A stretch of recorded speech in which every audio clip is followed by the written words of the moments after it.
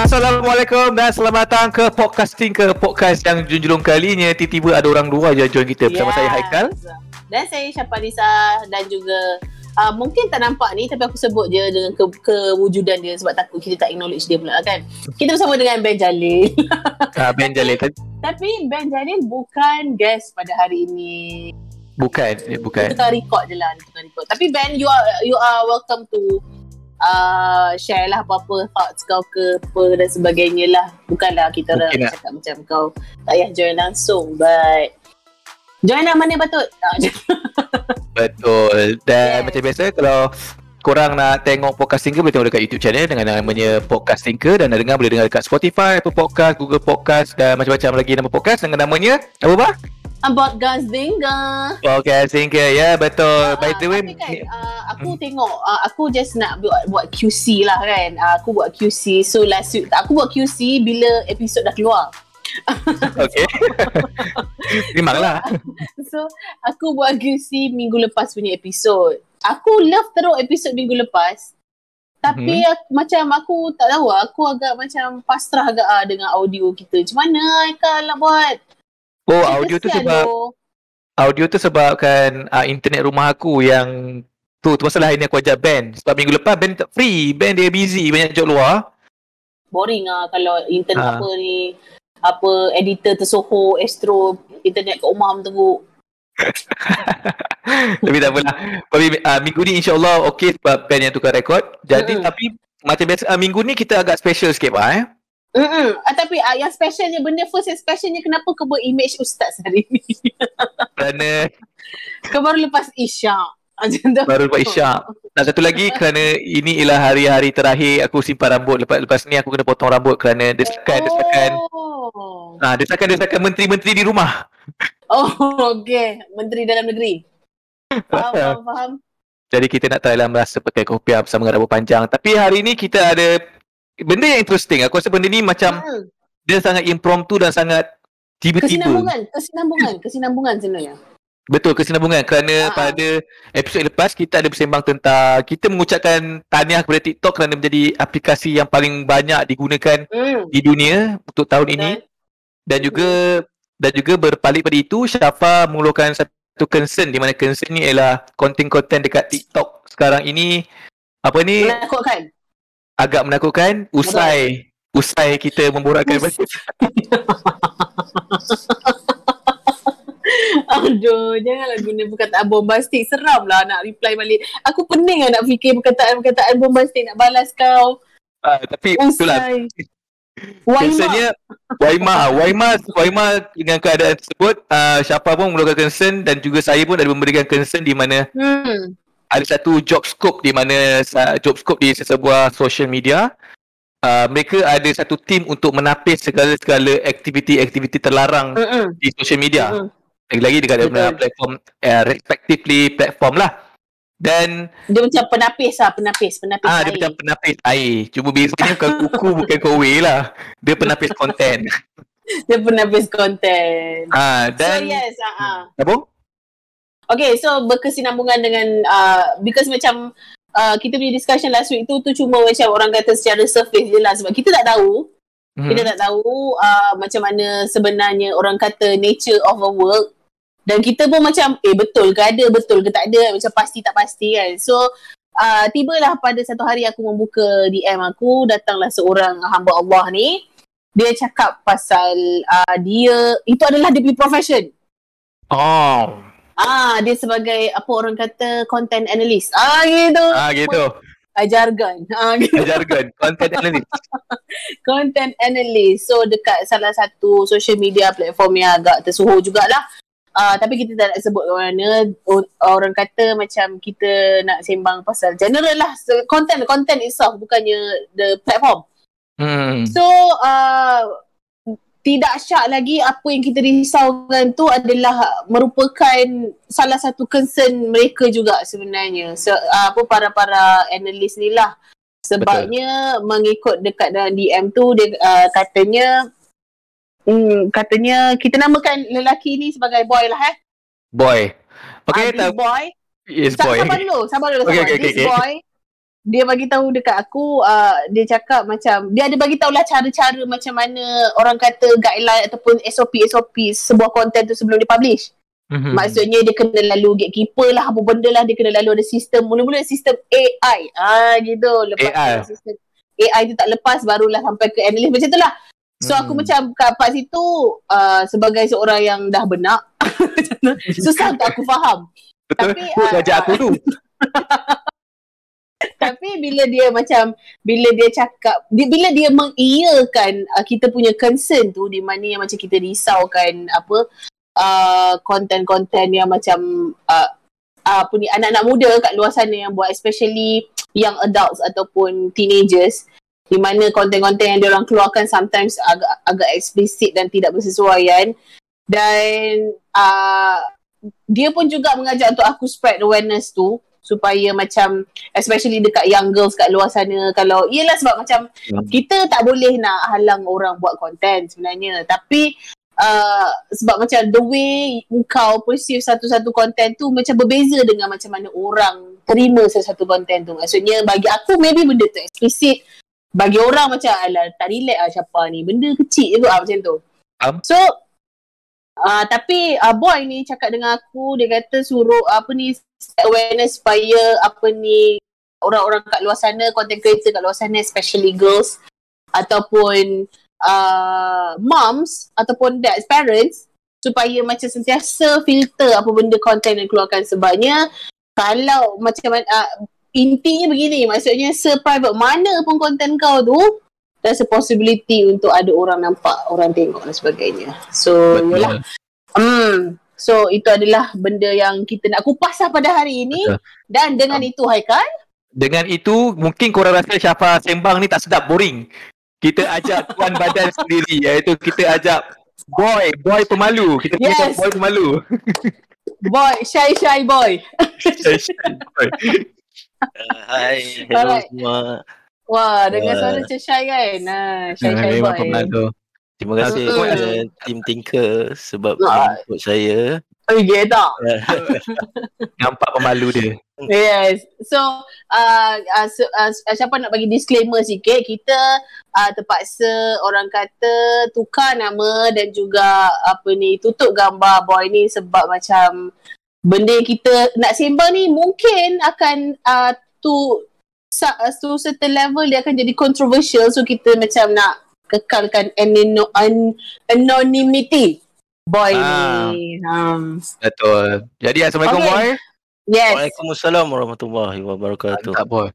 Boy dah makan Sedar. Alhamdulillah. Boy dah makan. Aduh, tak nak share, kita cakap sedap lah. Okay, first thing first. Boy memang tengok podcast Tinker ke, atau boy macam ada orang suruh tengok podcast yang minggu lepas tu? Tak ada, saya memang follower podcast Tinker ni. Memang every episode saya tengok. Jadi kebetulan tajuk ataupun topik yang dibincangkan minggu lepas tu memang berkaitan fashion saya. Tapi saya pun nak bagi disclaimer juga. Untuk hari ini saya tak mewakili mana-mana platform social media. Saya bercakap kapasiti peribadi, pandangan peribadi. Macam sama cakap lah, kita nak sembang secara general lah, bukan the platform itself. Sebab macam mengikut pengetahuan siapa, setiap platform tu dia punya guideline berbeza. Betul. So kita tak boleh nak macam nak nak sama tarakan semua platform sekali. Betul. Satu lagi platform tak salah. Yang salah orang yang guna tu. Kalau dia guna betul lah. Kalau dia guna salah, adalah orang content analyst ni. Content analyst ni yang cover. Yes. Okay. Jadi kita nak tanya dulu secara meluasnya, content analyst ni sebenarnya dia punya job scope dia apa sebenarnya, boy? Okay. Sebelum saya jawab soalan Syafa tu, kalau boleh saya nak share sikit lah pasal social media ni kan. So actually purpose social media ni sebenarnya setiap platform pun ada kebaikan dia tersendiri, dan tujuan diwujudkan social media platform ni adalah sebenarnya pada dasarnya adalah untuk tujuan kebaikan. Of course. Saya boleh share antara beberapa tujuan penubuhan platform social media ni, antara lainnya untuk menghubungkan komuniti di seluruh dunia. Betul. Di dalam satu platform social media dan juga membina hubungan serta peluaskan kita punya networking tanpa sempadan. Ui, boy macam berdebat lah boy. Macam nak marah kita orang. Tak kan?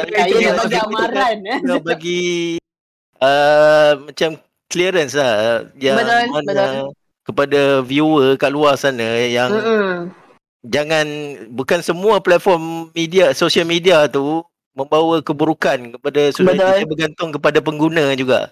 Betul, macam saya cakap tadi.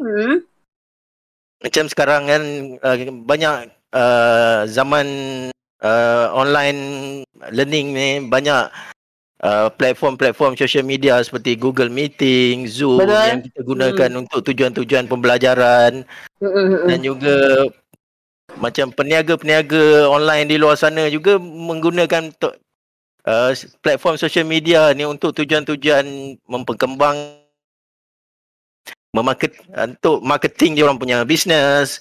Jadi bagi saya, kalau dikata adakah social media ni memberikan kebaikan, ya, jika ianya digunakan untuk tujuan-tujuan yang berfaedah, dan adakah ianya membawa kepada keburukan, ya juga saya tak nafikan jika pengguna itu sendiri menyalahgunakan tujuan social media ni untuk perkara-perkara yang memberi keburukan kepada komuniti dan juga diri sendiri. Betul. Betul. Okey, ini membawa satu persoalan di mana tentang job scope Boy sendiri. Okey, Boy sebagai seorang content analyst.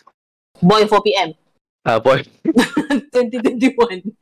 Okey, Boy, job scope Boy ni sebenarnya, boleh tak Boy terangkan? Job scope Boy ni kalau ikut dalam kertas lah, dalam black and white, job scope Boy apa sebenarnya? Pas lah. Okey, sebenarnya tugas sebagai content analyst ataupun dikenali sebagai content reviewer, content moderator, dia sebenarnya role yang sama. Jadi tugas kita adalah untuk memantau, meneliti, menilai setiap kandungan yang dimuat naik oleh para pelayar, dan juga dalam masa yang sama kita juga memantau kelakuan para pelayar. Ada kelakuan mereka ini menepati dengan peraturan-peraturan yang telah setiap platform tetapkan. Kelakuan tu maksudnya konten lah, video dia orang, pengisian isi video dia orang lah, kelakuan tu. Kelakuan tu maksudnya contoh macam bila kita keluarkan komen, adakah komen kita tu dah berbentuk sebagai macam cyberbully. Jadi itu semua kita ambil kira. Faham. Okay. It's not just macam video content je lah, dia macam secara menyeluruh. Betul. Okay. Boy, soalan, kalau video yang macam, boleh tak Boy kita berikan list kan jenis-jenis video yang membuatkan Boy tengok? Faham tak? Maksudnya apakah jenis-jenis konten yang akan lalu dekat Boy? Jenis-jenis pelanggaran peraturan lah macam tu. Mungkin orang tak tahu, mungkin dia ingat boleh kot video macam ni. Sekali video Boy tengok, aduh. Tak lepas bro ni, tak lepas. Tak lepas bro. Okey, saya nak bagi tahu untuk semua pendengar, sebenarnya setiap platform ni dia ada satu community guideline ataupun community standard yang perlu dipatuhi oleh semua para pengguna. Okay. Jadi based on community guideline ataupun community standard ni, di bawah dia ada beberapa kategori yang pelanggaran yang akan kita ambil kira. Benda ni sebenarnya para pengguna boleh akses sendiri daripada setiap platform tu. Tapi saya akan share. Dia bukan korang boleh akses boleh, tapi nak membaca tak malas. Faham. Banyak kan? Jadi biasanya antara kategori-kategori pelanggaran yang akan masuk ke kita punya penilaian adalah antaranya nudity and sexual activity. Jadi nudity and sexual activity ni dia terbagi kepada adult ataupun kanak-kanak. Mana kalau kanak-kanak kita bawah 18 tahun ke bawah kita kenali sebagai golongan minor. Okay, yang keduanya violent ataupun graphic content. Maknanya konten-konten yang berunsurkan keganasan. Okay. Contoh macam pergaduhan, kemalangan yang melibatkan kemalangan teruk yang melibatkan kehilangan nyawa, ataupun konten-konten yang berbentuk torturing. Okay. Dan seterusnya harassment. Harassment ni yang saya cakap tadi seperti user membuat satu statement berbentuk bullying statement towards dia target. Kelakuan yang seperti membuli pengguna-pengguna lain. Okay, yang seterusnya konten-konten yang berunsurkan self-injury ataupun cubaan-cubaan diri ataupun bukan cubaan ataupun memang konten yang menunjukkan kelakuan mencederakan diri sendiri. Selain dari itu kita ada juga kategori hate speech. Hate speech. Hate speech. Dia macam racism lah sikit lah. Racism. Menghasut pengguna lain supaya membenci sesuatu golongan ataupun sesuatu etnik. Faham? Okay. Ada lagi. Banyak lagi. Banyak ni. Banyak. Dia kategori ni memang banyak. Tapi kita boleh kita fokus yang satu dulu. Boleh. Okay, yang paling memang selalu orang langgar apa? Sebabnya kan dia membawa kepada soalan Syafa. Macam sebanyak yang kategori yang boy dah sebut ni, sometimes ada je juga terlepas. Macam mana boleh terlepas sedangkan itu adalah satu guideline. Tiba pula, okay, Syafa tanya sebab Syafa curious tau. Okay, dia setiap kategori ni dia ada severity of action tu. Mana berapa teruk tahap pelanggaran tu. So berdasarkan tahap pelanggaran ni lah kita akan tengok apa tindakan yang kita akan ambil kepada user ataupun konten tu sendiri. Jadi mungkin mana yang Syafa tengok tu kemungkinan Syafa rasakan mungkin ada unsur-unsur pelanggaran tapi masih lagi boleh diakses oleh para pengguna. Mungkin tahap pelanggaran dia tu tak mencapai piawaian yang kita tetapkan. Okay. Ada kemungkinan juga, biasalah kita manusia, kita punya penilaian tu berbeza. Betul. Jadi kalau contoh para pengguna ataupun Syafa rasa terganggu dengan konten tersebut, Syafa boleh laporkan semula untuk kita nilai konten tersebut. So maksudnya severity of apa ni, kita panggil apa, breach ataupun macam guideline yang dah dilanggar ni, semuanya bergantung, piawaian dia bergantung kepada analis yang bertanggungjawab atas that particular content ke, ataupun macam you guys macam ini memang tak boleh, ini memang tak boleh, memang tak boleh betul lah. Kalau macam video tu datang akan ada 2-3 orang untuk review untuk ambil different opinion ke, atau macam seorang punya opinion je yang dikira? Kebiasaannya sekurang-kurangnya 2 ke 4 layer penilaian baru konten tu akan difinalize sama ada untuk di let go ataupun kita remove ataupun warning user berkenaan appropriate content yang diorang upload tu lah. Okay. Boy, saya tanya satu benda sebab tadi yang Boy listkan senarai-senarai pelanggaran yang ada tu. Saya tertarik dengan satu yang Boy cakap pasal minor. Minor, okay. Okay, minor. Let's say dekat satu platform social media tu, jika ada pelanggaran dari segi minor tadi tu, okay, daripada side boy ataupun mungkinlah company ke apa ke, korang ada ni tak? Ada macam kuasa untuk take action not only on your platform tapi kepada authorities juga. Let's say tiba-tiba pelanggaran minor kan. Okay. Adakah dari segi boy dari pihak boy boleh buat report polis kerana isu macam isu minor, isu yang macam benda-benda yang teruk ni lah. Korang ada ke korang macam have to cover your own rights dulu baru authorities, ke tak ada langsung ke authorities tu? Faham tak? Ke tak faham? Faham.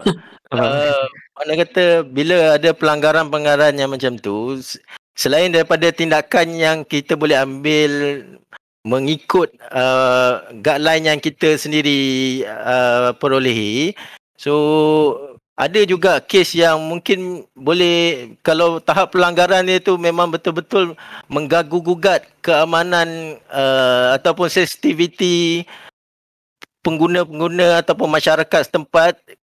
Kes-kes macam tu sama ada di-escalate ke pihak berkuasa ataupun memang pihak berkuasa sendiri akan meminta kerjasama daripada kita kenal pasti si pelaku ni. Oh. So let's say ini kita beri contoh Contohnya kita ambil contoh lain. Contohnya saya buat konten pergi sergah-sergah orang, pergi takut-takut orang pakai pistol lah kononnya Ini contoh lah, minta simpang. Contoh saya buat konten sergah-sergah orang pakai pistol. Lepas tu tiba-tiba video tu viral. Pistol lain. Kononnya pistol lain tapi macam nak pergi sergah-sergah orang lah. Kan ada konten-konten yang bodohnya bawa bag briefcase, ada bom lah apalah. So let's say video tu viral. Lepas tu ada orang report ke polis. So polis akan datang ke pihak platform tersebut untuk membuat untuk minta kerjasama lah. Macam tu lah, betul lah? Jika pihak polis memerlukan kerjasama kita untuk mengenal pasti si pelaku, kita akan bekerjasama dengan pihak polis lah. Tapi dalam masa yang sama juga, masyarakat sendiri sebenarnya boleh mengambil tindakan kepada konten-konten yang sedemikian dengan secara terus mengecam polis. Terus pergi kepada pihak berkuasa dan membuat laporan tanpa melalui kita. Jadi kita sama-sama memainkan peranan untuk memelihara dan menjaga keamanan masyarakat. Memang betul boy for PM. Okay, bila benda ni kan, ini yang macam ada certain perkara dia macam viral kan. So maksudnya kita sebagai netizen tahu. Mana netizen yang tak tahu tu, kes-kes yang macam banyak melibatkan kes polis ni banyak ke tak sebenarnya boy?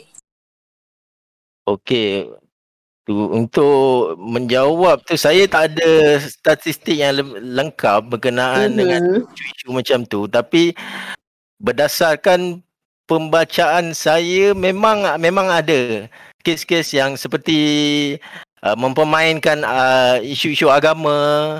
Jadi benda-benda tu tanpa aduan daripada kita pun pihak berkuasa memang akan mengambil tindakan. Faham?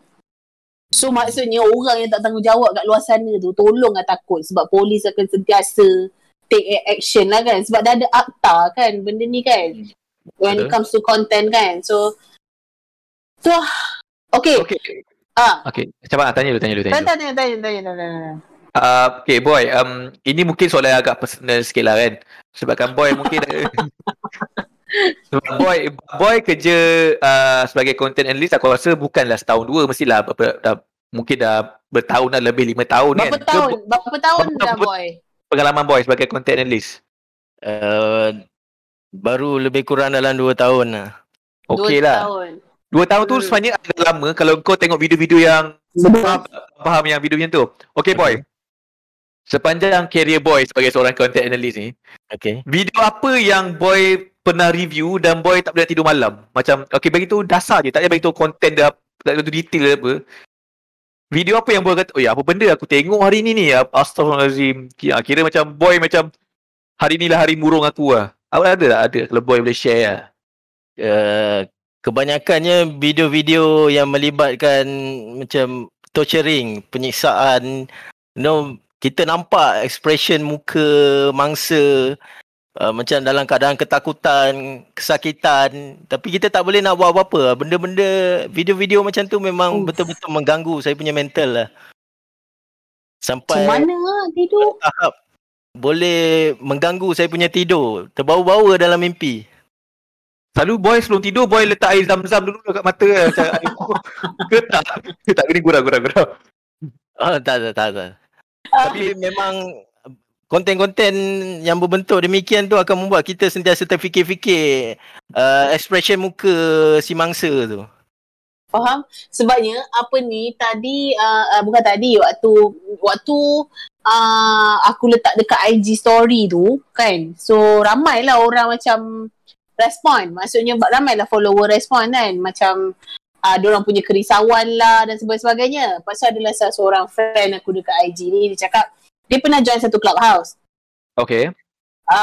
Di mana clubhouse ni salah seorang dia punya speaker adalah content analyst. Okay.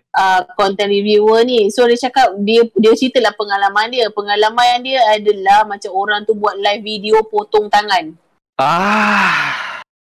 Potong tangan. So apa benda yang team dia buat right then adalah terus macam connect dengan authority. Terus macam authority dan juga hantar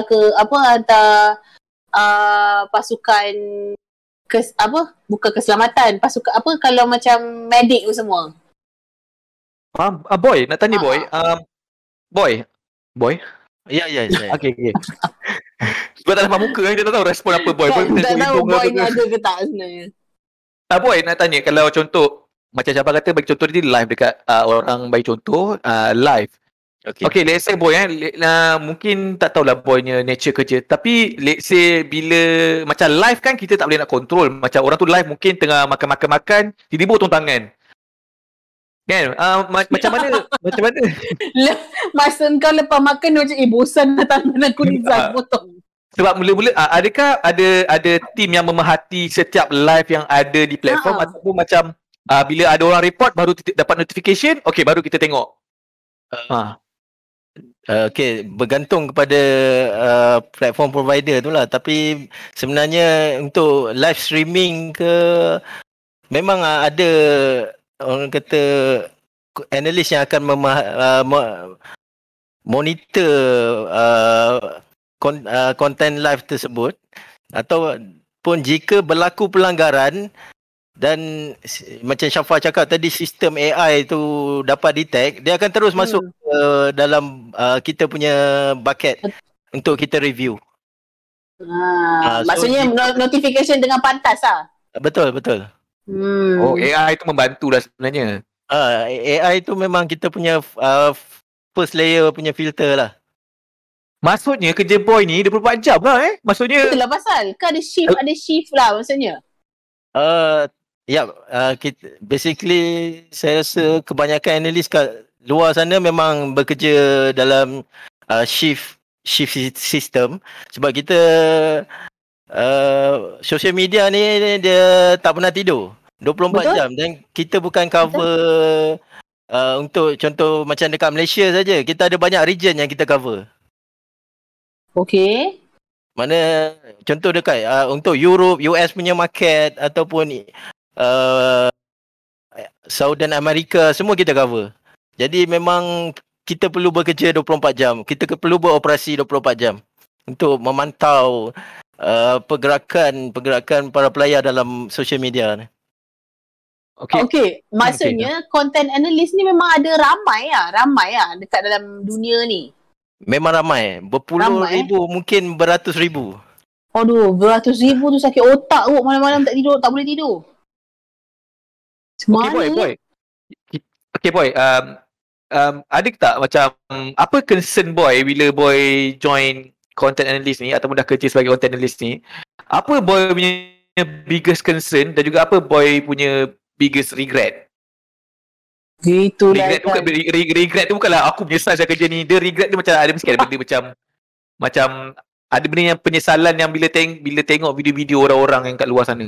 Tak sempat buat apa-apa ke apa. Macam itulah.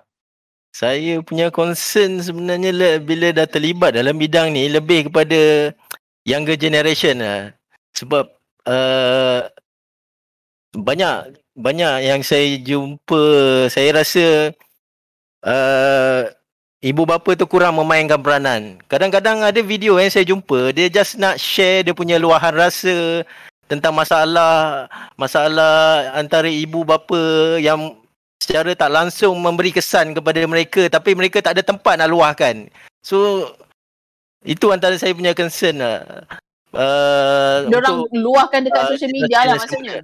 Betul, dia luahkan dalam social media tu untuk mendapatkan, mungkin untuk menarik perhatian pengguna-pengguna lain. Tapi dalam masa yang sama kita kena ingat kan, dia di waktu dia orang sedang fragile tu, waktu tu lah kemungkinan yang pengguna-pengguna yang berniat jahat ni akan cuba untuk mencocok jarum. Betul. Faham. Betul. Itulah concern dia. Betul. Okay. Sekejap. Sementara siapa ingat soalan ni, sebabnya ada antara soalan yang keluar juga daripada followers yang DM dekat IG story tu.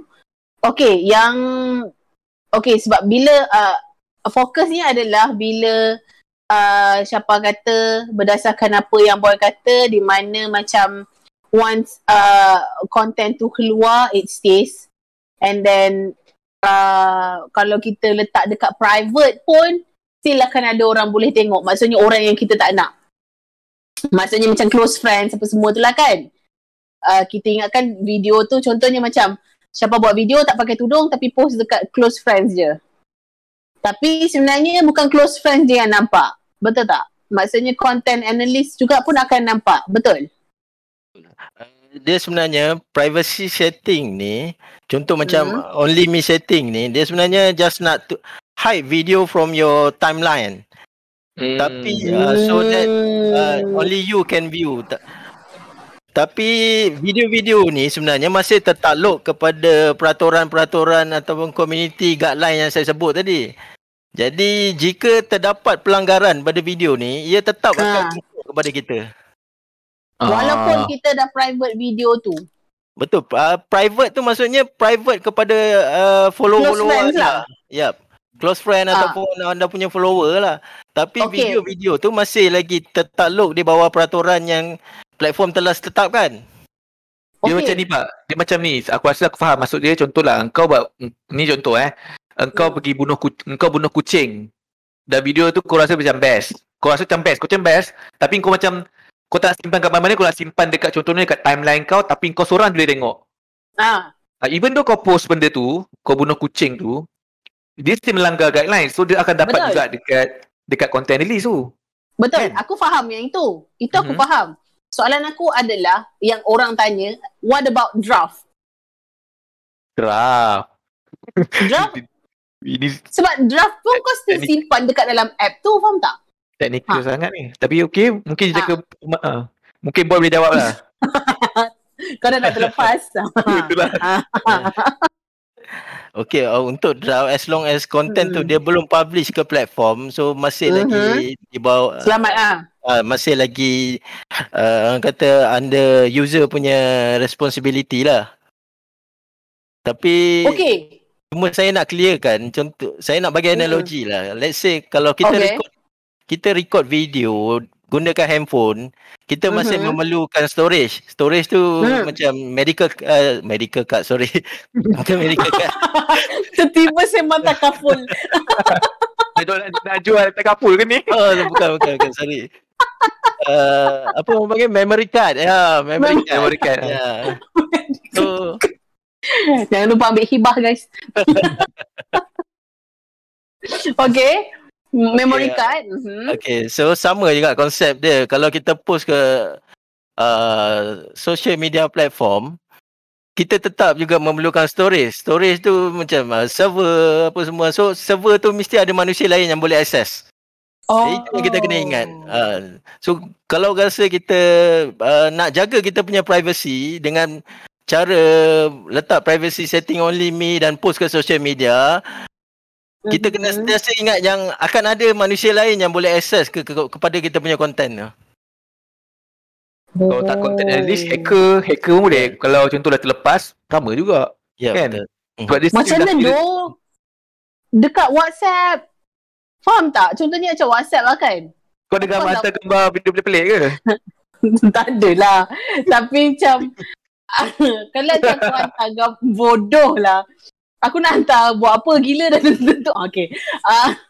Tak, contohnya macam kalau aku hantar gambar tak pakai tudung dekat family aku ke, dekat dalam group family ke, benda tu ada tendensi untuk tersebar kan? Ke tak ada? Ke macam aku paranoid? Dia kalau bagi saya jika berlaku pelanggaran, yes. Tapi kalau setakat macam Syafa cakap tu, ada kemungkinan AI je lah nampak macam tu. Ya.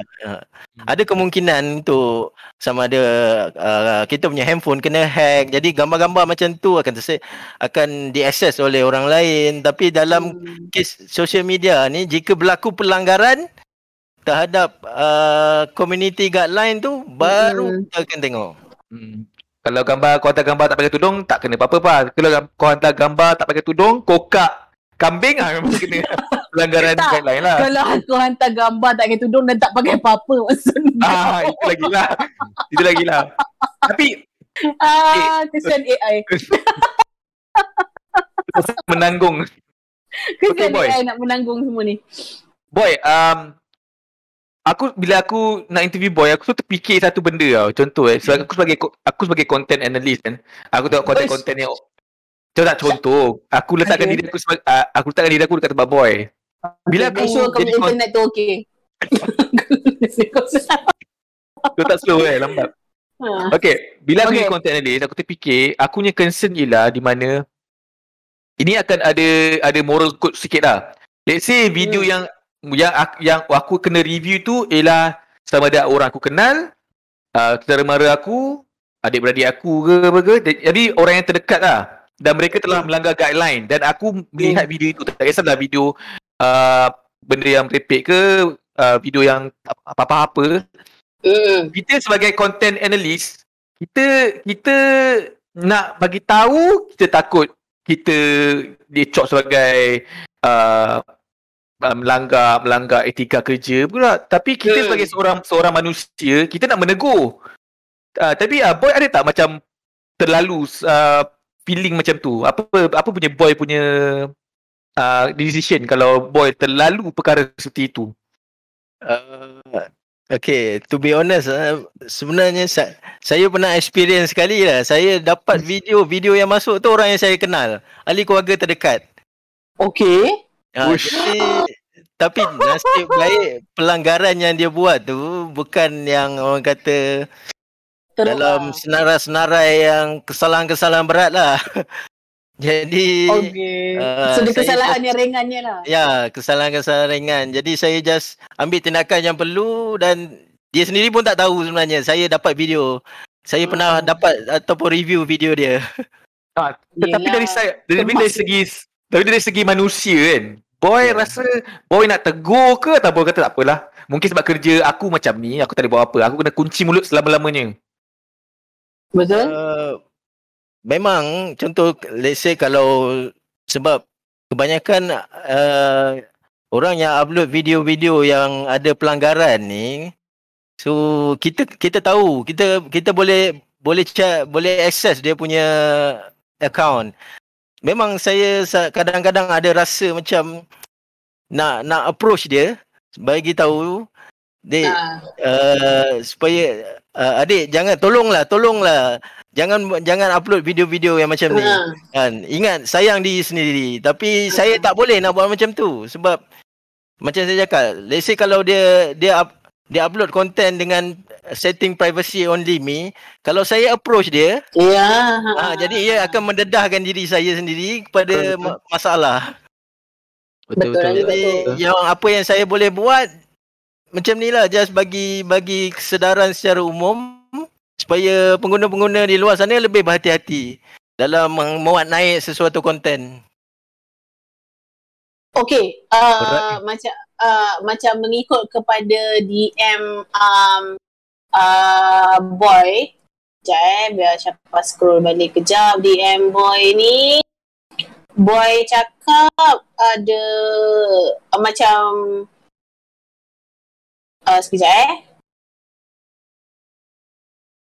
video okey, apa ni, ramai pengguna-pengguna media sosial dari kalangan remaja perempuan kita yang saya dapat video-video mereka beraksi gairah di depan kamera.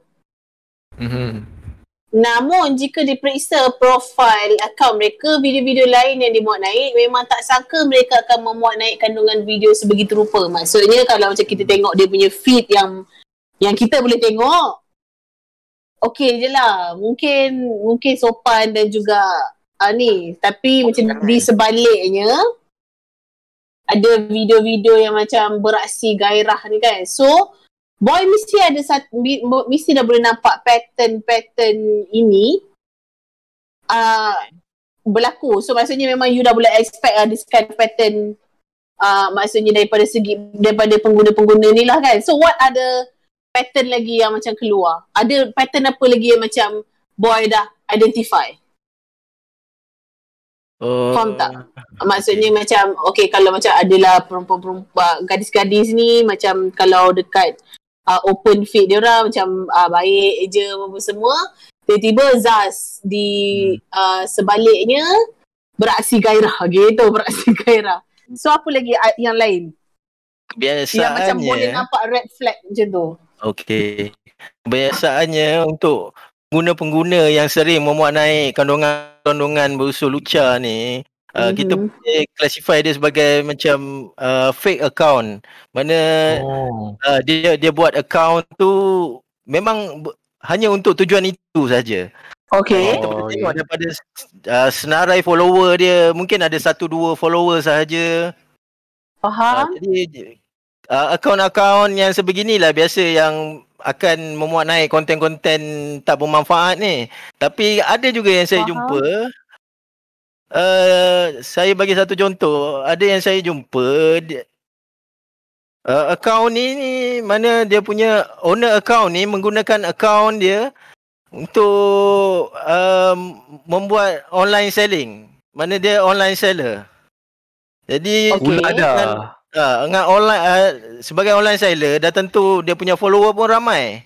Jadi bila saya terjumpa dia memuat naik kandungan berunsur lucah seperti ni, yang mana dia sendiri memang dia legit punya seller lah. Yang mana so itu yang menjadi saya punya concern. Mungkin dia tak sedar yang terlepas. Saya tak tahu apa yang jadi pada dia pada hari itu. Tapi saya rasa kalau secara logiknya tak mungkinlah orang-orang macam ni dia akan publicly tunjuk video-video private dia. Aku rasa ini masalah orang yang pegang 2-3 account. Contoh dia mungkin dia ada account lain yang mungkin untuk dark side dia ke. Dia post dekat tempat jual bergedil dia. Maksudnya gambar video bergedil lain.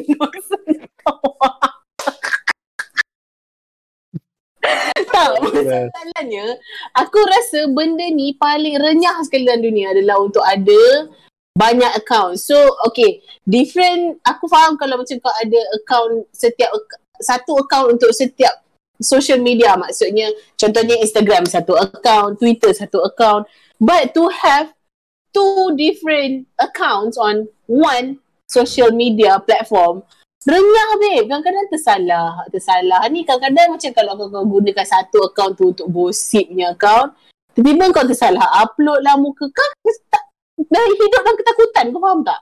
Betul. Macam mana orang online seller ni dia tak sibuk berniaga ke? Dia berniaga lah tu, salah kedai. Aku tak. Okey, untuk online seller ni lagi bahaya sebenarnya sebab sebagai online seller, dia bukan satu platform social media je dia share. Ada pelbagai platform lagi. Ada 2-3 platform social media dia yang dia share. Dan termasuklah dengan nombor handphone dia sekali. Jadi mereka ni merupakan easy target lah kalau kata tersalah upload konten-konten yang sensitif ataupun lucah ni. Memang akan menjadi easy target kepada pemangsa-pemangsa di luar sana. Betul. Memang tiba-tiba nombor kau tersebar. Nombor kau tersebar lah kat toilet lah, kat mana. Kan?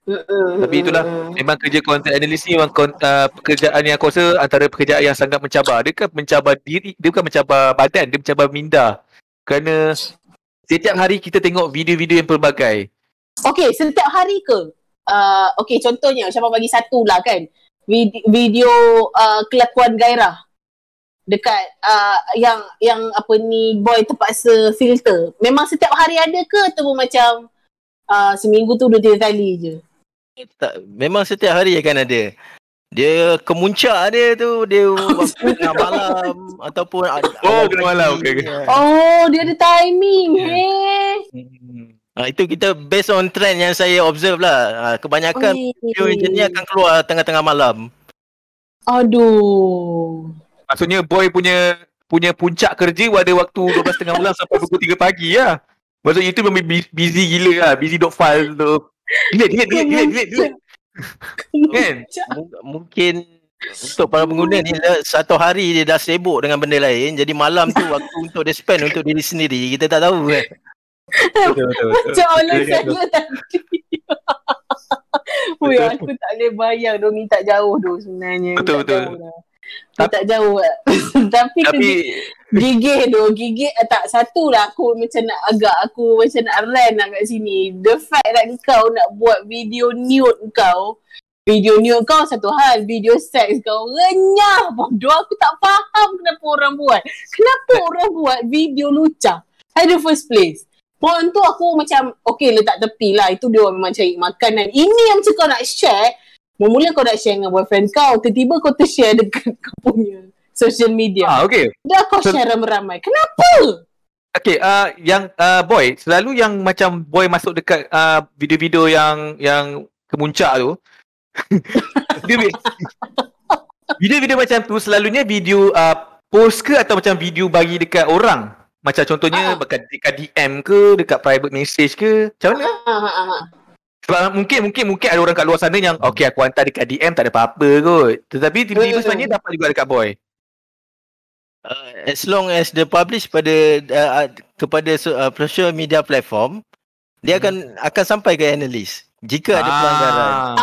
Apa feature lah, maksudnya DM ke ataupun faham. Okay, satu lagi yang sebelum saya terlupa. Untuk pasangan jarak jauh, sekarang kan musim PKP. Ya, betul. Ini real case. Betul.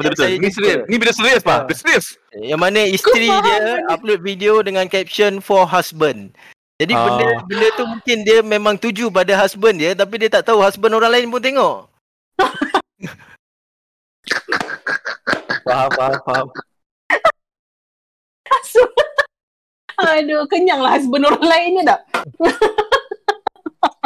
Faham. Ya doh, tapi kenapa nak, okay, itu di musim pandemik ni betul lah macam LDR punya partners kan, tapi itu kenapa kau ikut social media bro? Kau boleh je macam betul. Let's say kalau dah ataupun buat video call, then lepas tu habis dekat situ, tak perlu nak simpan memori tu lihat semula. Maksudnya kalau macam buat video call apa semua, dia tak adalah macam okay, ni kan sebab dia antara masa contohnya macam A video call dengan B, dia ni macam husband and wife lah, let's say. Lepas tu macam adalah perkara-perkara kemuncak yang berlaku dalam tu. So dia tak ada maksudnya dia tak ada pelanggaran. Dia tak ada pelanggaran lah kan, maksudnya. Ya betul, tapi still anda kena ingat anda masih lagi terdedah kepada bahaya jika video WhatsApp video call masih ada potensi untuk dihack. Betul. Hack lah, itulah hack lah. Okay. Aduh, macam mana tu? Tapi tak boleh cakap juga pasangan yang ni boleh rentas negeri. Okay lah, kau malas nak judge. Itu pasal kerajaan faham. Kalau jauh boleh rentas. Pergi rentas surat je. Nanti kau orang cakap aku, boleh kau lelaki kat sebelah tak ada nak kan, tak faham. Aku malas lah nak judge. Tapi sampai ke puncak babe. Untuk yang pasangan dalam negara okey, yang pasangan berlainan negara itu yang jadi isu. Okey. Nak kena tunggu time zone pula. Betul. Itu yang 2-3 pagi tu. Nak sampai ke puncak. Okay boy. Tadi boy ada cakap yang content analyst dalam dunia ni ada beratus-ratus ribu. Dalam beratus-ratus ribu tu, kita sebagai manusia macam perangai. 200,000 orang tu macam-macam perangai dia. Okay boy, kita letak perspektif, jangan letak perspektif boy, kita letak perspektif sebagai seorang content analyst. Okay. Kerana content analyst ni dia punya integriti kena berada di tahap yang sangat tinggi. Di mana ini ialah amanah orang, ini ialah maruah orang, kita kena jaga. Betul. Tapi mungkin ada content analyst di luar sana yang tidak menjaga amanah dan cuba menjadikan benda-benda seperti ini sebagai satu batu loncatan untuk buat ugutan, blackmail ataupun untuk jual luar, kepuasan untuk diri sendiri. Berdasarkan pengalaman boy, mungkin mendengar dari pelusuk dunia punya cerita, ada ke orang-orang content analyst yang berperangai seperti ini? Okey, saya untuk pengalaman sendiri, saya akui memang saya tak pernah dengar, tapi saya cuma nak ingatkan possibility tu sentiasa ada. Sebab kita ramai dan dalam ramai-ramai tu tak semuanya yang orang kata akan memegang etika kerja ataupun integriti kerja tu di tahap tertinggi sentiasa. Mungkin ada satu hari yang mungkin dia termakan hasutan syaitan ke, dan jadi tersalah makan. The best practice is avoid, cuba elakkan. Jangan sesekali memuat naik konten-konten yang boleh mengaibkan diri sendiri. Betul. Kalau tak ada makanan tu lalatnya. Tak ada makanan, tak ada lalatnya. Janganlah hidangkan makanan tersebut. Ya, bergedil tadi. Kalau tak ada bergedil. Okay boy. Scary, babe. Betul. Scary. Betul, scary. Itulah maksudnya. Belum lagi macam yang boy cakap macam kita punya internet ni, dunia maya kita ni adalah lubuk apa? Pedophile. Sumpah aku terkejut laki aku baru lalu dekat bola ni. Dia ada kacau boleh? Dia dengar tadi. Cuci dengar. Sorry. Content analyst dari rumah. Content analyst aku baru lalu kat sebelah ni. Lupa dah, sekejap. Okay. Bila boy cakap dunia maya kita ni adalah lubuk kepada pedofilia, benda tu yang buat paling aku takut. Dulu aku aware pasal benda lah ni. Tapi sekarang bila aku dah ada anak, cuak babe. Sebab sometimes kan, kalau macam not necessarily macam boy cakap kalau boleh macam jangan anak-anak yang macam kanak-kanak parents jangan share, jangan terlalu gairahan nak share macam anak-anak tak berbaju ke apa ke. Tapi sometimes kalau anak-anak yang berbaju pun sometimes boleh jadi punca kan. Imaginasi orang ni kita tak boleh nak bayang kan. Betul. Okey, untuk kanak-kanak ni Syafa, sebenarnya untuk setiap major platform social media ni, dia ada age restriction yang kita tak pernah ambil pusing pun selama ni. Okey. Setiap social media platform ni, untuk kita menjadi pengguna ataupun mendaftar memiliki akaun, antara syarat utama dia mestilah berusia 13 tahun dan ke atas. Jadi pengguna di bawah usia 12 tahun dan ke bawah ni memang tidak dibenarkan sama sekali. Jadi habis tu kiranya macam orang yang buat IG anak dia orang tu kira melanggar. Dia macam ni siapa? Let's say kalau kita boleh justify pengguna tu adalah kanak-kanak itu sendiri, jadi kita boleh ambil tindakan kepada pemilik akaun tu lah. Kalau dia dikawal oleh parents ke jadi itu kita berikan pengecualian. Faham. Tapi untuk masyarakat, jika anda atau perasan orang-orang sekeliling anda ataupun follower keliling anda ni berusia di bawah 12 tahun, sebenarnya masyarakat juga boleh mainkan peranan untuk buat laporan kepada social media platform tu dengan menyatakan ataupun memberi bukti-bukti yang menunjukkan pengguna tu adalah berusia di bawah 12 tahun. Jadi pihak mereka akan review dan ambil tindakan untuk menyekat akaun tersebut. Faham. Tapi sebenarnya itu yang penggunanya, maksudnya yang kawalnya adalah parents. Sebabnya yang keluar dekat depan, contohnya macam kalau video ke apa ke kan, budak tu yang cakap kat depan kamera, Ya budak tu yang cakap. Tapi still yang upload dan sebagainya selalunya parents kan. So tak boleh nak buat apa lah kan. Kena ada own discretion je lah.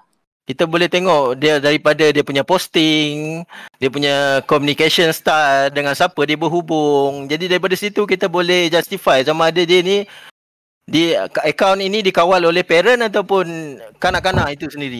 Yalah apa? Kalau dekat komen tu, kalau komen kat reply tu tak ada tulis kita suka akaun. Tak ada huruf besar huruf kecil tu kira okey tu. Maksudnya parents nak jagalah. Kau dah jadi 3, dah spek sikit orang dah jadi. Okay boy. Tu dah jadi 5. Itu dah lama sangat tu. Yelah, tapi still lah benda ni guideline kot. Mungkin lah. Terlepas kot. Okay boy, apa kata-kata Hey Boy sebagai seorang yang mungkin concern dengan society, yang concern dengan anak muda kita yang kadang-kadang upload, kadang-kadang tidak memikirkan tentang masa depan sendiri. Boy, bolehkan beri kata-kata Hey Boy? Okey, saya menyeru kepada semua pengguna-pengguna sosial media di luar sana untuk menjadi lebih bertanggungjawab dalam kita mewujudkan satu komuniti online yang lebih selamat dan lebih sihat. Okay, the best practice yang kita boleh buat ialah hanya memuat naik kandungan-kandungan yang memberikan manfaat, selamat dan menghiburkan orang lain. Betul. Tapi betul lah macam aku cakap juga, yang pentingnya adalah kita yang dewasa ni pun sebenarnya kan, sebab siapa lagi nak guide this young adults and teenagers kalau bukan orang-orang macam kita. Seperti biasa, kita adalah, in a way kita adalah, they look up to us. Sebabnya macam of course lah yang muda ni dia akan macam nak tiru yang tua kan. Kalau kau katalah macam mana sekalipun, tetap dia akan jadikan, maksudnya orang-orang yang tua ni sebagai dia punya orang reference, satu lagi sebagai dia punya dasar. Kalau dia buat, aku mesti boleh buat punya. Betul tak? Betul. So tak nak kita yang macam dah dewasa ni kena be responsible sikit lah when it comes to macam buat content kot, aku rasa. Betul. Dan mungkin kita rasa benda tu sedap, tapi sedap tu kadang berisiko. Tak, betul? Bergedil lah kau. Tak, maksud aku perasaan nak kegairahan tu nak macam biasa dekat social media ni kan macam-macam kan.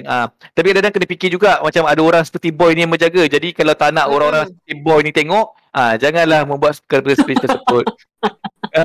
So kita rasa macam kita ni ini untuk someone yang tu je boleh tengok. Rupanya Boy pun tengok. Jadi untuk mengelakkan benda-benda fitnah, benda-benda aib ni berlaku, better jangan upload terus. Okay? Betul. Okay, kita ucapkan terima kasih juga kepada Boy. Yes. Memang sangat insightful. Dari seorang yang bekerja dari content list. Kita harapkan Boy sentiasa ceria kerana keceriaan Boy itu akan memberikan